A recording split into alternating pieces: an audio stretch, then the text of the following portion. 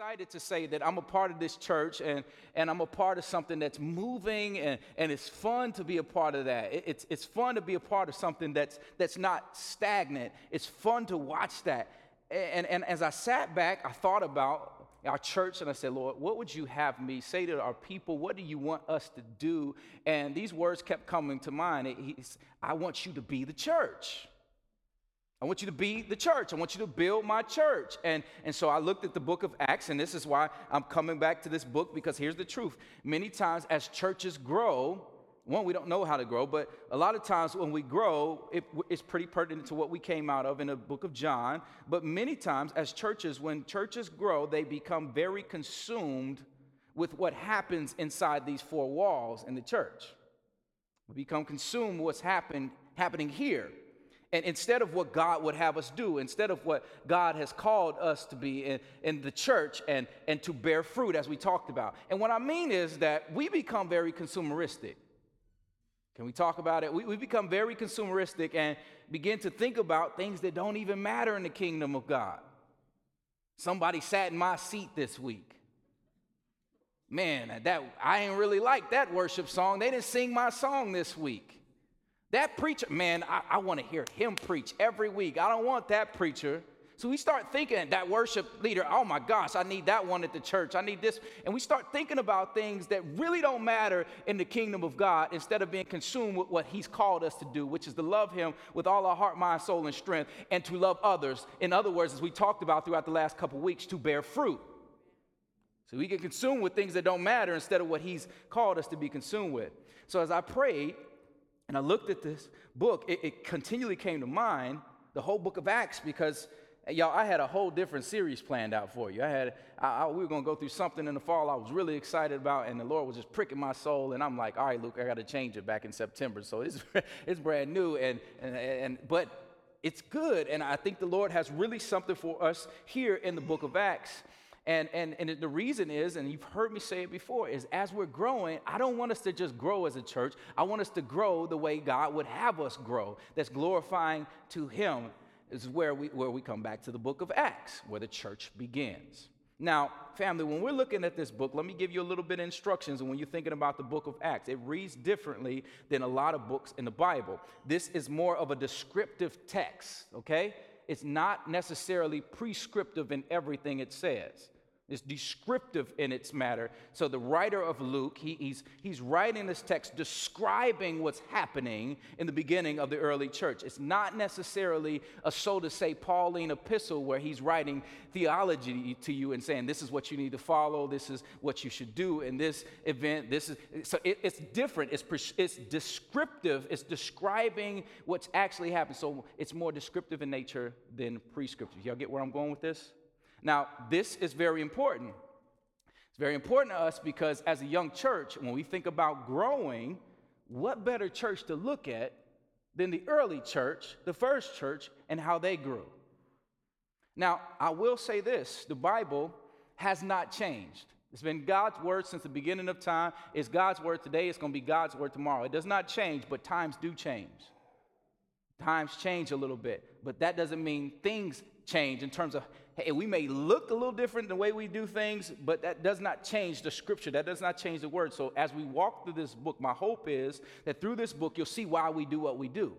You'll see where we get what we get. And what we do, we get it from this book. We get it from the Bible. This book will also help us explain how the church should look and how it should grow. And it would also help you know what to do as the people of God. How do we walk according to the word of God? So I'm excited to get in this series. So if you got a Bible, look at Acts chapter 1 with me, verses 1 through 11. Acts chapter 1, verses 1 through 11. If you got it, you go ahead and stand on your feet with me if you're able as we read the word of God together.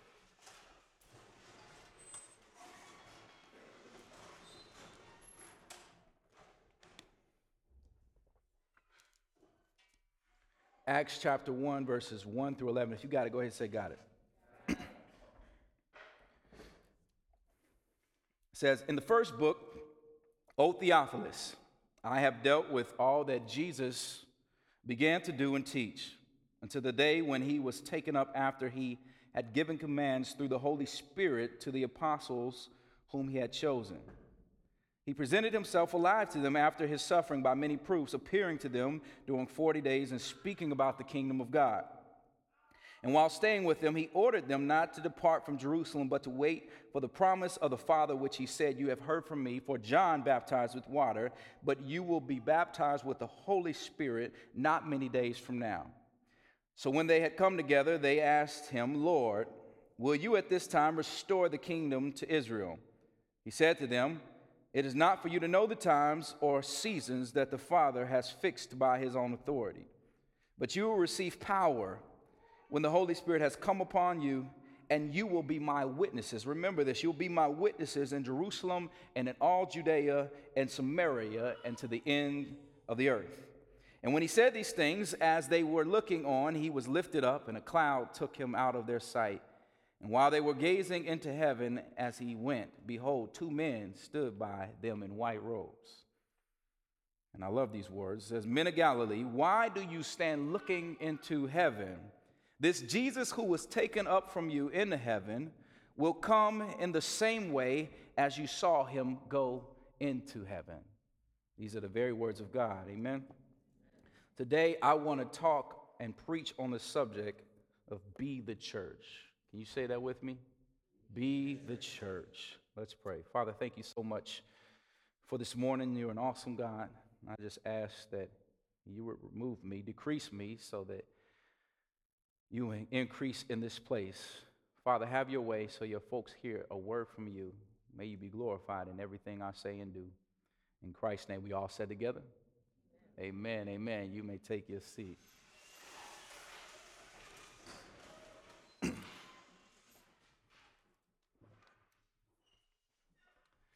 Well, how many of y'all have seen this photo before? Y'all seen that photo before? You seen that billboard before? You know who that is, right? That's LeBron James. Don't hate. That's LeBron James.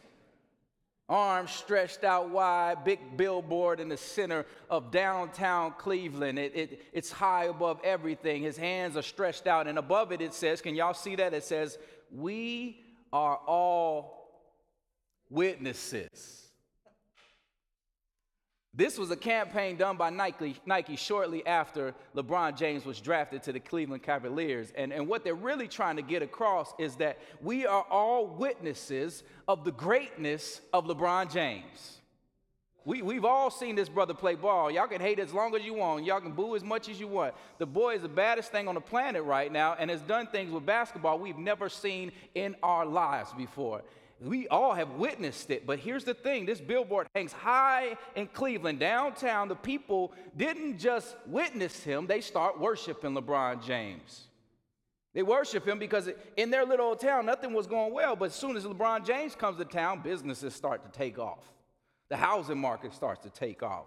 Ticket sales go through the roof. People start buying jerseys with his name on it. They start buying shirts that say "Witness," and the city that was downtrodden and didn't have much going on is starting to thrive, all because LeBron James is in the city. The one they have been waiting for. The wins that they've been waiting for years to get, now they're going to get it because they get to see the greatness and get to witness the greatness of LeBron James. See, these witnesses, they did nothing to help. They just sit and watch and maybe thrive a little bit off of him. They didn't just witness, my man. They worshiped him. But then in 2010, everybody knows what happens. He takes his talents to South Beach, goes to Miami, and Cleveland Cavaliers go down the drain. The town starts to suffer again. Businesses quickly close down. Housing market starts to go down. People worshiped and idolized this man, and now they're burning his jersey, and they're burning the shirts that once said "Witness." Here's the point I'm trying to get at, family. The fans in Cleveland simply did not fully understand what being a witness meant. Follow me. You don't want to miss this. See, A witness is someone, yes, who sees something take place or greatness in LeBron James's case, but a witness is also someone who can bear evidence through their testimony and cause and affect change. Don't miss it. See, and in contrast to Nike's campaign here, Jesus in this passage, he doesn't just say be witnesses as in look at my greatness, marvel at my greatness, but he said instead, you know who I am, you know what I have done. Now I need you to go out and cause and affect change. In essence, what he's really saying is go be the church. Go be my witnesses. Family, hear me. As we get into the book of Acts, I love this book, and as I mentioned before, it's the beginnings of the church, and it shows us what the church looked like when it was growing. But as we get into this text, I want to preface it with this question this morning. Are you the witness that just marvels at greatness, or are you the witness that causes and affects change? Another way to put it for the Christian in here is, are you the Christian that just goes to church, or are you the Christian that goes out and is the church? I want you to ponder that question today and this morning as we walk through this text. Where do you fit on that line? Now, just a bit more context as we get into the book of Acts this morning. It's believed to be written by Luke, and by most scholars, people believe that, and he writes this to a man by the name of Theophilus. We don't know much about Theophilus, but Luke is said to be a physician, and if you know anything about physicians, when they're writing on their pencil and pad, when you go get a checkup, they're pretty descriptive in terms of what's actually going on with you. So Luke is known to be very descriptive and detailed when he's talking about what's happening. He's just writing down the events. That's what's happening here in this text. That's what you see with Luke. In the book, it opens up in verse 1, and he says, I have dealt with what Jesus began to do and teach, which alludes to the fact that he's going to continue to talk about what Jesus is going to do and teach. But this time it's going to be through the church. Now, looking at verses 2 through 3, we see Jesus presenting proof he has risen from the grave by him. And by him rising from the grave, it signifies the fact that he has power over sin and death. Verse 3 talks about Jesus presenting himself to the disciples with those holes in his hands and the holes in his feet. Now, family, you can't just read over these verses and miss what's happening here. These first few verses are very significant because could you imagine for a moment, just put yourself in the disciples' shoes right now and the people that have followed Jesus. Could you imagine what they're feeling right now, okay? They just saw their Savior, their Lord, their friend, the guy who's taught them a lot of things over the last 3 years, just die one of the most gruesome deaths they've ever seen for sins that he didn't even commit. I mean, could you imagine what they're feeling right now? Put your thinking caps on. I need you to imagine with me what they're actually feeling. Some of them are probably hurt. Some of them are probably feeling pain. Some of them feeling betrayal on their behalf. I mean, could you imagine it? But then in this text, it says that they see their risen Lord dwell with them, not for 1 or 2 days, but for 40 days. He's there with them. They get to touch his wounds like Thomas in John chapter 20. They get to see proof that this is actually Jesus. But now can you imagine on the other hand? So they went from sadness and hurt and pain, and now they get to see Jesus, their risen Savior. Could you imagine what they're feeling right now? Could you imagine the happiness? And I mean, y'all, this is kind of confusing. In a matter of maybe few days, they've seen him die one of the most gruesome deaths they've ever seen, and now he's there with them. It's an emotional roller coaster, up and down. One moment they're happy because he's here, and one moment they're sad because he died earlier, and then they're doubtful, like, is this really Jesus, y'all? Could you imagine what they're going through? I mean, I've never seen anybody rise from the grave, have you? I've never seen that. I mean, and I can guarantee you the disciples in here, they're not fans of Tupac and Elvis talking about, one day he's going to come back. I promise y'all, he's coming back. That's not what's happening here. Y'all, Jesus was sure enough dead. They put him in the tomb. They rolled the stone. He's dead. But now they see him rise, and he stays with them for 40 days. Family, hear me. This is what I want you to take away, put in your back pocket. There's hope in the resurrection. There's hope in the fact that Jesus got up from the grave. There's hope that he has power over sin and death. There's hope in that. But this is what I don't want you to miss in this text. I want you to pay attention closely to the words of Jesus, what he says to his disciples. I want you to pay close attention to what the men in the white robes say. to the disciples too. So I want you to pay close attention to Jesus, and I want you to pay close attention to the men in the white robes, because they actually say the same thing to the disciples, which is simply stop being concerned with what my Father is going to do. Stop being concerned with what Jesus is going to do. I've told you what I'm going to do, and I gave you some help. Now go do what I asked you to do. Be the church. So let's look at these words. Jesus tells them in verse 5, he says that John baptized with water. John the Baptist, that is.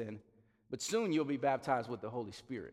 Now, in other words, he says, through your belief, you will receive the Holy Spirit. Now, I want to pause and kind of clean someone's theology up a bit here, because remember, I told this is descriptive, not prescriptive. So this doesn't mean that receiving the Holy Spirit is something that happens necessarily after you receive Christ as your Lord and Savior. That's not what's happening here. That's not what they're trying to get at. Again, it's descriptive, not prescriptive. What's simply going on here when Jesus is doing it, when he's talking about this, is that Jesus has not left the earth yet. He has not ascended to heaven yet. So that means that the third person of the Trinity had not come yet. He had not come yet to indwell believers. So what Jesus is saying is that once I leave, you will receive the Holy Spirit, which is different now because Jesus ascended 2,000 years ago. So now that when we place our faith in Jesus, we receive the Holy Spirit as a gift. He's indwelling us, y'all. It's not, the salvation is free. It's free. It's freely given to you. So there's not an action that you do where I'm saved, I accept Jesus as my Lord. Now I'm going over here and I'm going to work, pray hard for the Holy Spirit to come to me. No. It's given to you as a gift. Don't add to salvation in the process.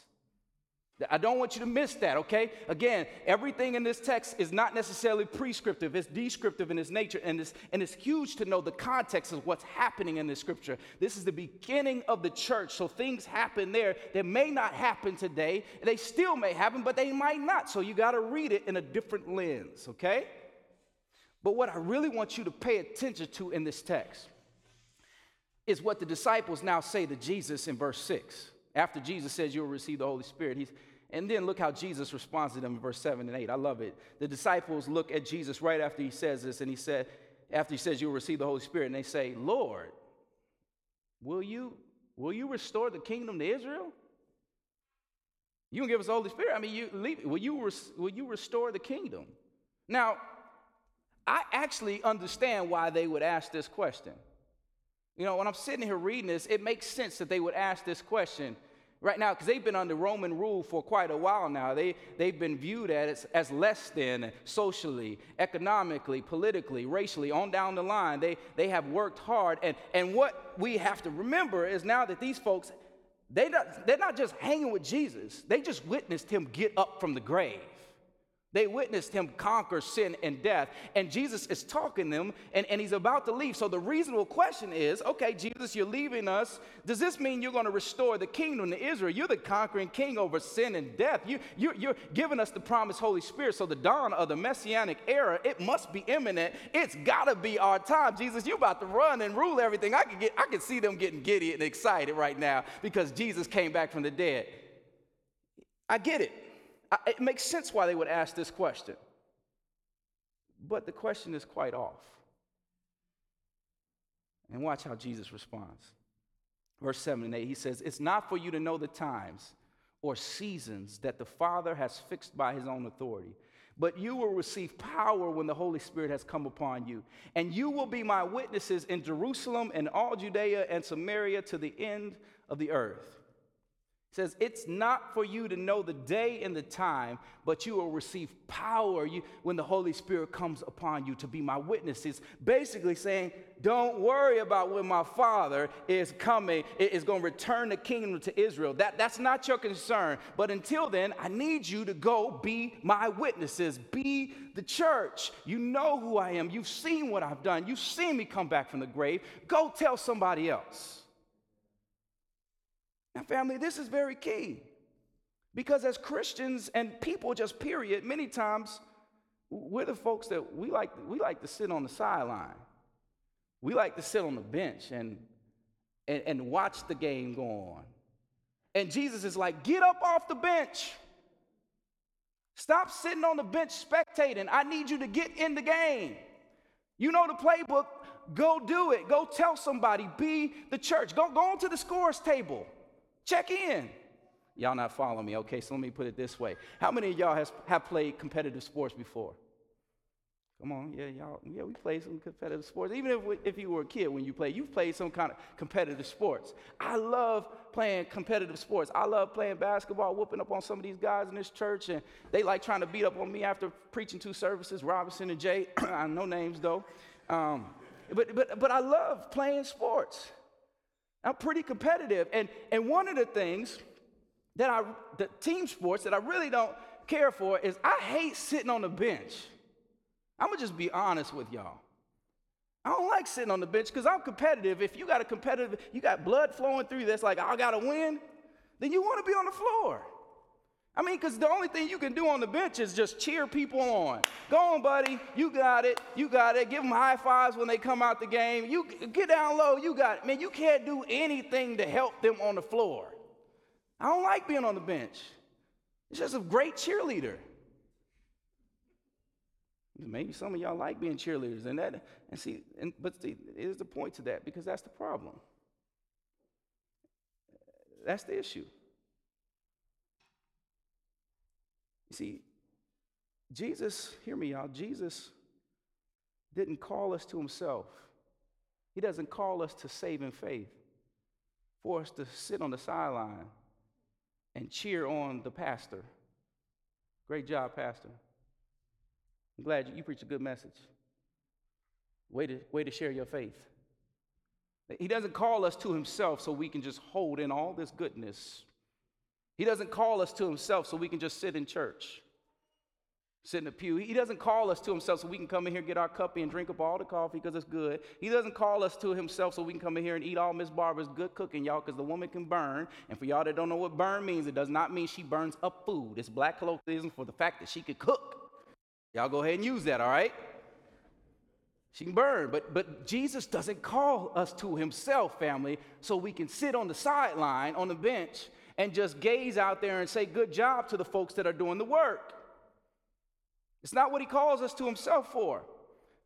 He doesn't call us to himself to say, man, they're leading the church very well, and I still believe, but I'm going to sit over here and watch them do that. In fact, family, hear it. The leaders of the church aren't even really the ones that are called to do the work of the ministry. Ephesians 4 tells us that, and I'm going to read it to you. It tells me that my job as your pastor is to equip the saints to do the work of the ministry. Some of y'all don't believe me. Okay, Ephesians chapter 4, verses 11 through 12, it reads this way. And he gave the apostles, the prophets, the evangelists, the shepherds, and the teachers to equip the saints for the work of the ministry, for the building up of the body of Christ. I mean, so you see that. You see those words. My job as your pastor, or Pastor Luke, elder at this church, is not for us to just simply do everything. It's not for us to do all the preaching, the counseling, the finances, the leading, the discipling, the training, the evangelism, on all the way down the line, showing up in court cases, everything else. But instead, it's for us to equip the body to do the work of the ministry, to train up the body to be the church. This is what Jesus is telling the disciples. He's saying, stop worrying about what I'm about to do. I'm going to give you the Holy Spirit. You got everything you need and more to do more than I've ever done. Go be the church. Get in the game, be the church. But family, if I'm honest, this passage is problematic in our churches. It's problematic in our churches because church has gotten away from being the church. Instead, we sit in church or we play church. Now, friends, hear me. I'm pretty passionate about this because, sadly, most folks have not been trained or discipled in what God has called them to be as Christians or the church. Nobody has walked you through or understanding the fact that God has called you to himself, yes, to save you from your sins, but also for you to go out and share the word with other people. Nobody's trained you in that. So I'm pretty passionate about this and the fact that he's called us to himself. And as we talked about the last couple of weeks, so not only that we can be saved, but that we can go out and bear fruit. See, even the disciples, because this didn't stop here. I mean, even the disciples in this text who rolling with Jesus, they didn't get it. All they want in this text is Jesus, their leader, to do something. That's what they want Jesus to do something else. And here's the thing, family, we're prone to sit around and wait for the next great leader to step up for us to move.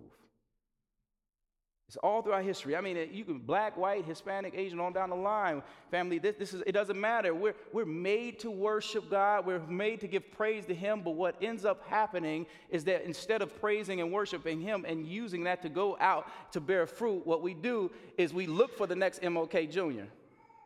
We look for the next Gandhi type of figure before we move. We look for John Calvin to step up, and then we want to go.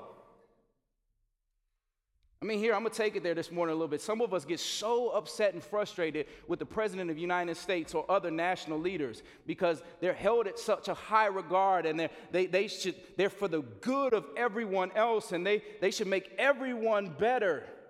And I'm not condoning what the president does or defending him or anything like that. But here's the issue. We sit around and we wait for the next great leader to do something, but when you look at this text, Jesus took fishermen, tax collectors. These dudes are not leaders. People hate them. And he says, you go change the world. You go change the world. It's not the leader. And family, hear me. Restoration to this world and God being glorified is not up to the next Dr. King.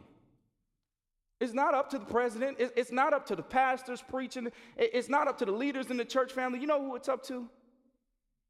It's up to every living and breathing person that claims Jesus as Lord.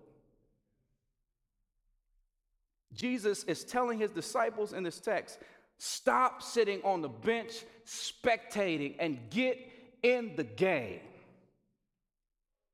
That's what he's saying. He's saying, I'm going to give you everything you need. I need you to get in the game, do the work of the ministry, go out and be the church. But listen, there's still a problem, even with all of that I just walked through. We and the disciples were still very much alike. We don't get it. What I mean is that we may hear all of what I just said. We may read all of what Jesus just said. We may take it to heart and say, I believe it, but we don't live it. And this is something that runs deep. Like I said, the disciples in the text, they're struggling with the same thing right here. Look at the text right now. It says in verse 9, Jesus ascends to heaven, and the disciples are caught looking as he goes. They're just sitting there gazing.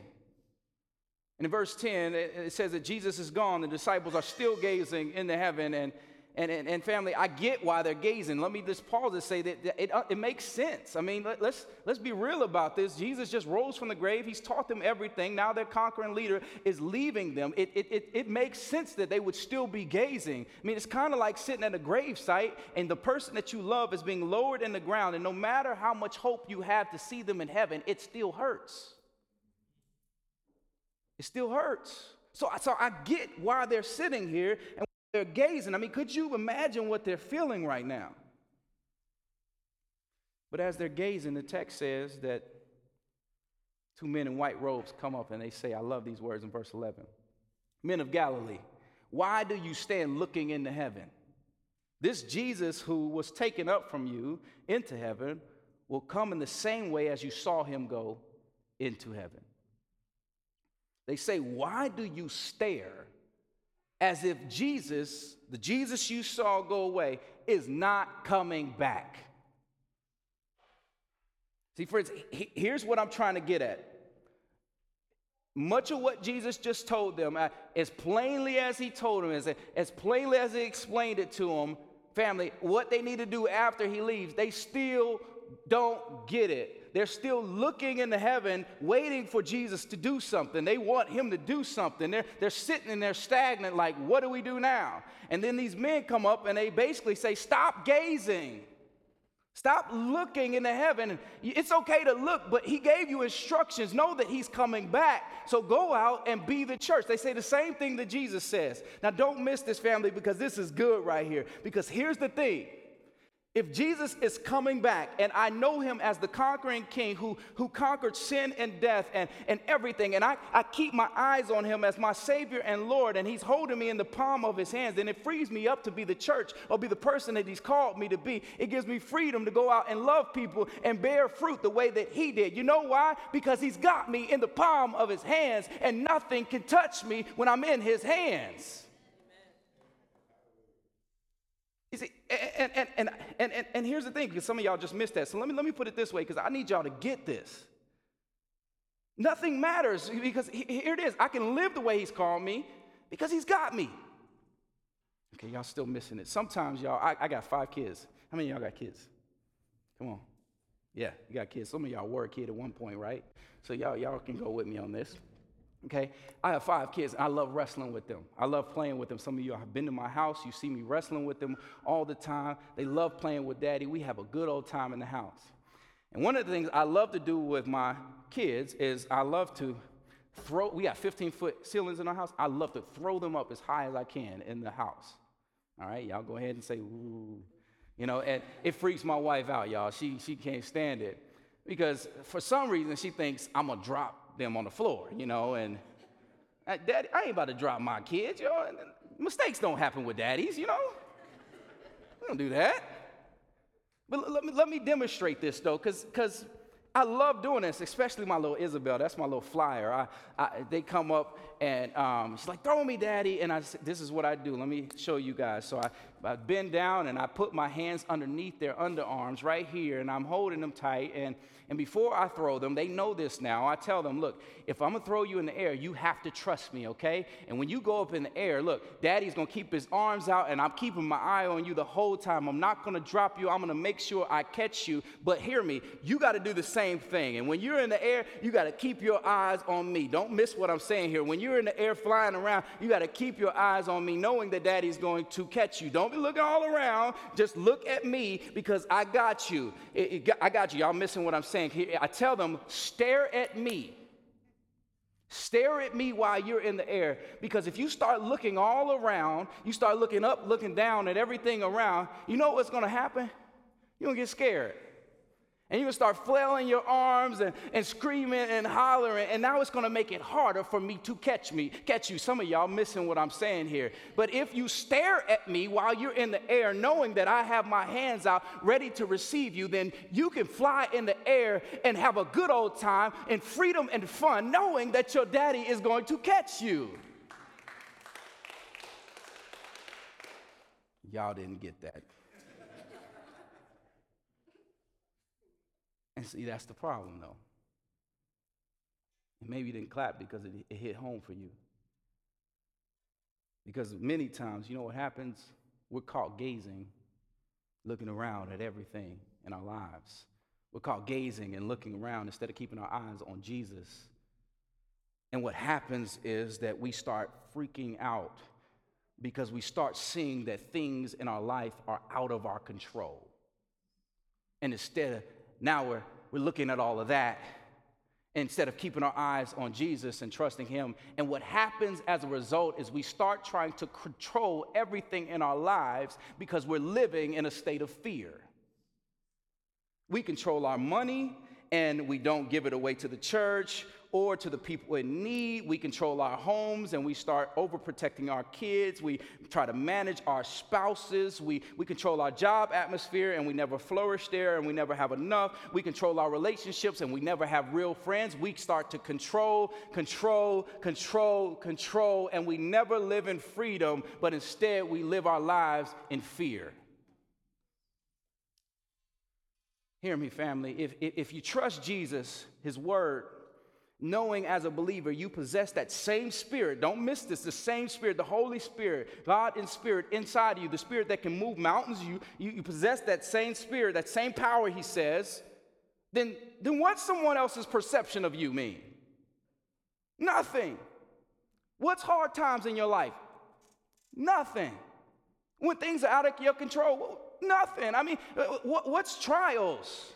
Who cares what people think about me? I know what God thinks about me. I mean, you're free to be Jesus' witness and be the man or woman he's called you to be, because you're only concerned with what he thinks about you. You're only concerned with doing the work of the ministry that he's called you to. You're only concerned with bearing fruit. You can freely fly in the air knowing that your daddy is going to catch you. That's the Christian life.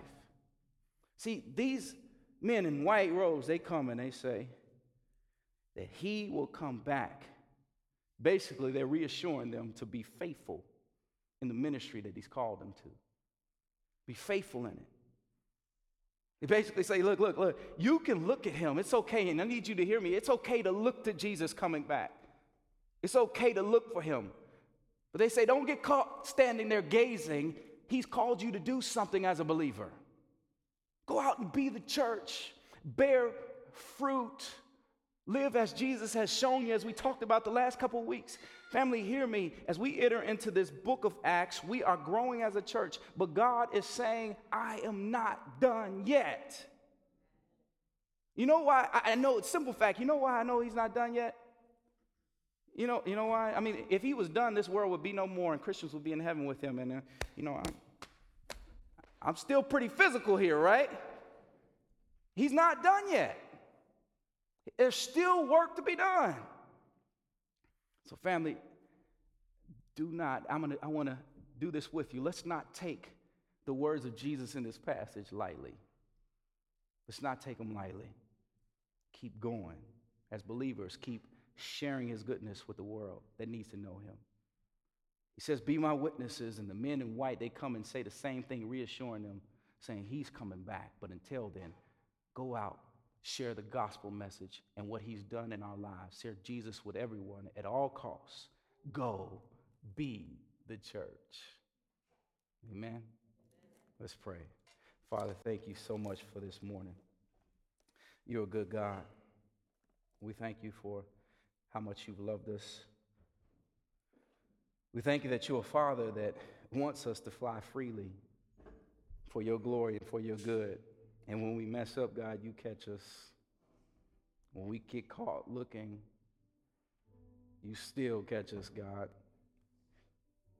God, we thank you for being a gracious Father who loves us, God, even when we don't love you or ourselves. God, I pray that we'll be a people that wouldn't just like to be in church or sit in church, but we'll be a people that would be committed to your will and long to see you, but at the same time, God, while we're here waiting, God, we wouldn't just wait doing nothing.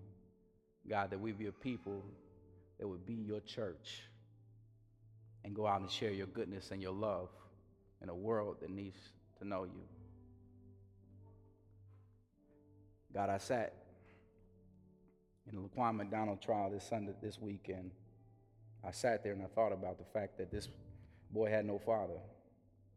I sat there and thought about the police officer who's leaving his family. Now they don't have a father.